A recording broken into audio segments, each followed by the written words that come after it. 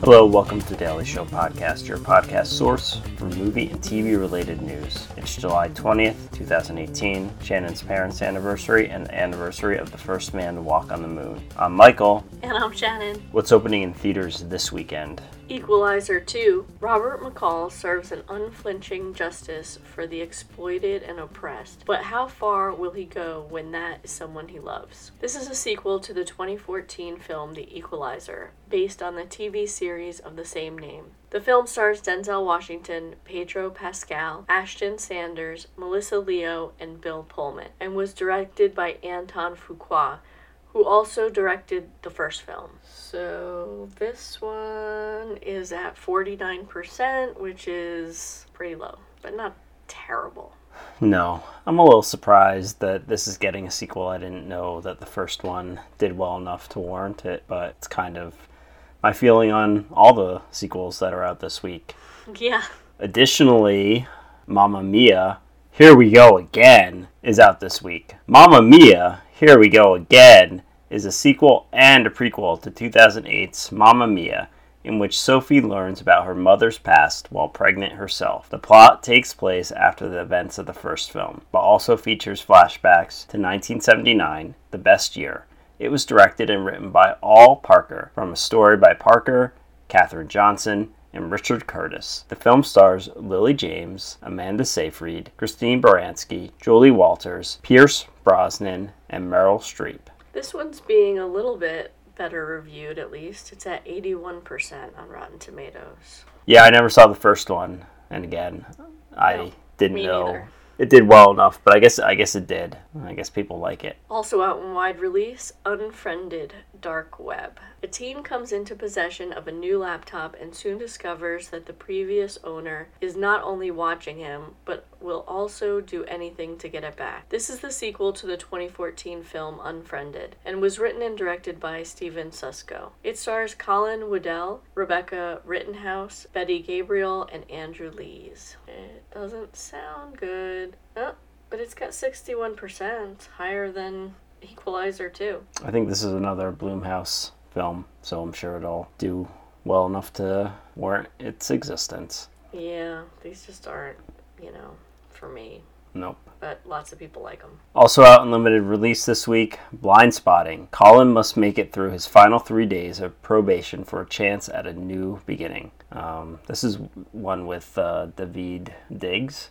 Oh, I think he Hamilton. was also responsible for co-writing it too. So this is at this might be 89%. worth seeing. So yeah, maybe this is the movie to see this weekend. McQueen, a personal look at the extraordinary life, career, and artistry of Alexander McQueen. Oh, it's not about Lightning McQueen? I thought it was about the actor. No. Steve McQueen? Steve McQueen, yeah. Or the director, Steve This McQueen? one is at 100% fresh. How many reviews? 45. That's really good. I don't know anything about this person. I don't either. This documentary must be good. Yep. And finally, McQuy, When the Promised Flower Blooms. An immortal girl and a normal boy meet and become friends, sharing a bond that lasts throughout the years. This one is also at 100%. Only 15 reviews, though. Yeah, looks kind of interesting. It's an animated movie, I presume from Japan. Yeah, Looks cool. probably. Any news? Yes, some big Star Wars news. According to StarWars.com, announced at San Diego Comic-Con this week, the Clone Wars animated series is getting 12 more episodes, which will air on Disney's forthcoming direct-to-consumer streaming service. Clone Wars ran for 5 seasons on Cartoon Network before getting canceled in 2013 after Disney bought Lucasfilm. Scripts for at least 3 more seasons had already been written, and a number of episodes were already being worked on or had been finished. Some of these episodes were aired on a 6th Lost Mission season on Netflix, but there's still a number of arcs that never made it to air. They've been referenced in other works, books, and other series, and a lot of the fans of the series have been clamoring for more Clone Wars and saying save the Clone Wars for years, and it didn't really seem like we were ever going to see those story arcs, but I guess Lucasfilm has decided to at least do 12 more. That's cool. And maybe finish off the Clone Wars as it should have been finished off originally. Right. Yeah, it's always good when things get, real endings and stuff. Right. So this will probably be, I don't know, do we know when the Disney streaming service is? Is it 2019? So it'll still probably be another year or two before we see this. Right. Deadline reports in what shapes up as a stage-to-film transfer with iconic Broadway talent, Imagine Entertainment has set Hamilton creator Lin-Manuel Miranda to make his feature directorial debut on Tick, Tick, Boom. That is based on the autobiographical musical by Jonathan Larson, the late playwright behind the smash musical Rent. The Tony-winning Dear Evan Hansen book writer Stephen Levinson is aboard to write the screen adaptation. Miranda will produce alongside Imagine chairman Brian Grazer and Ron Howard, along with Imagine's Julie O. Larson's sister Julie will be executive producer. All right. I don't know the story, but if Lin-Manuel Miranda's involved, I'll watch it. Yep. Myself as well. And there's no word on whether he'll actually act in it, No. right? Just direct at this point. Right now, direct, yeah. According to The Hollywood Reporter, Hulu has landed Vampire Chronicles and put the drama into development. Anne Rice and her son, Christopher Rice, will executive produce the potential series. So this is the one that Brian Fuller was involved in and then left. Christopher Rice, I think, also wrote the script for the first one. Okay. So, yeah, that sounds really cool. They've got, 11 books optioned, so... It's a lot. Yeah. Could be a very long-running series. I don't know. We'll see. Deadline reports the CW has put in development a Batwoman series for 2019 consideration. It hails from former The Vampire Diaries executive producer Caroline Dries and the architect of the CW Arrowverse, Greg Berlanti. Batwoman is already scheduled to visit the Arrowverse for the annual crossover event in December. So yeah, when we saw that she was going to be in the crossover, we were already speculating they must be considering a Batwoman series, and it looks like, yep, they are. Yeah, I thought it might serve as a backdoor pilot, but I guess they're already working on the pilot, working on the series. Variety reports Nickelodeon Paramount Pictures announced a relaunch of the kids' entertainment franchise Rugrats. A new animated series revival featuring the characters from the 90s cartoon has received a 26-episode order from Nickelodeon and Paramount Players. The new film division launched to develop projects based on properties from Viacom cable channels has given a green light to a live-action film featuring CGI characters. Yeah, so it's getting a movie and a series. According to The Hollywood Reporter, Amazon has given a straight-to-series order for a Tales from the Loop drama based on Simon Stålenhag's art. Amazon's Tales from the Loop explores the town of people who live above the loop, a machine built to unlock and explore the mysteries of the universe, making things possible that were previously relegated to science fiction. In this fantastical, mysterious town, poignant human tales are told that bear universal emotional experiences while drawing on the intrigue of storytelling. It sounds weird. It's based on somebody's art, but kind of interesting. We'll see. The Hollywood Reporter has word that Jason Blum and James Wan are partnering for a techno-horror thriller titled M3GAN, which I guess is supposed to be like Megan. Mm-hmm. The story is about a brilliant toy company roboticist who uses artificial intelligence to develop M3GAN, a lifelike doll programmed to emotionally bond with her newly orphaned niece. But when the doll's programming works too well, she becomes overprotective of her new friend, with terrifying results. So... yeah, I mean, this sounds so, I don't know. I can kind of see how the whole thing plays out already. Yeah. Just obvious.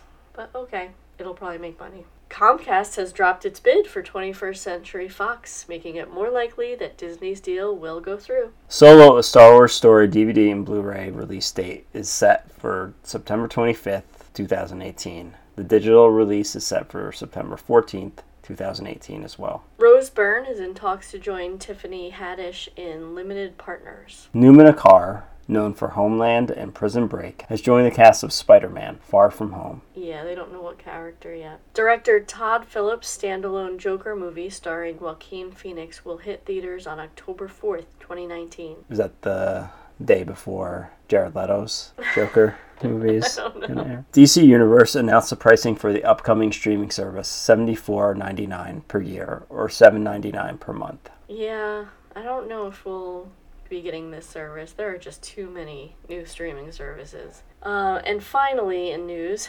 Timothée Chalamet, known for Call Me By Your Name and Lady Bird, is in talks to join the cast of Denis Villeneuve's Dune. Everybody loves Dune, and everybody loved Blade Runner 2049, so we'll see what happens there. What's new to streaming this week?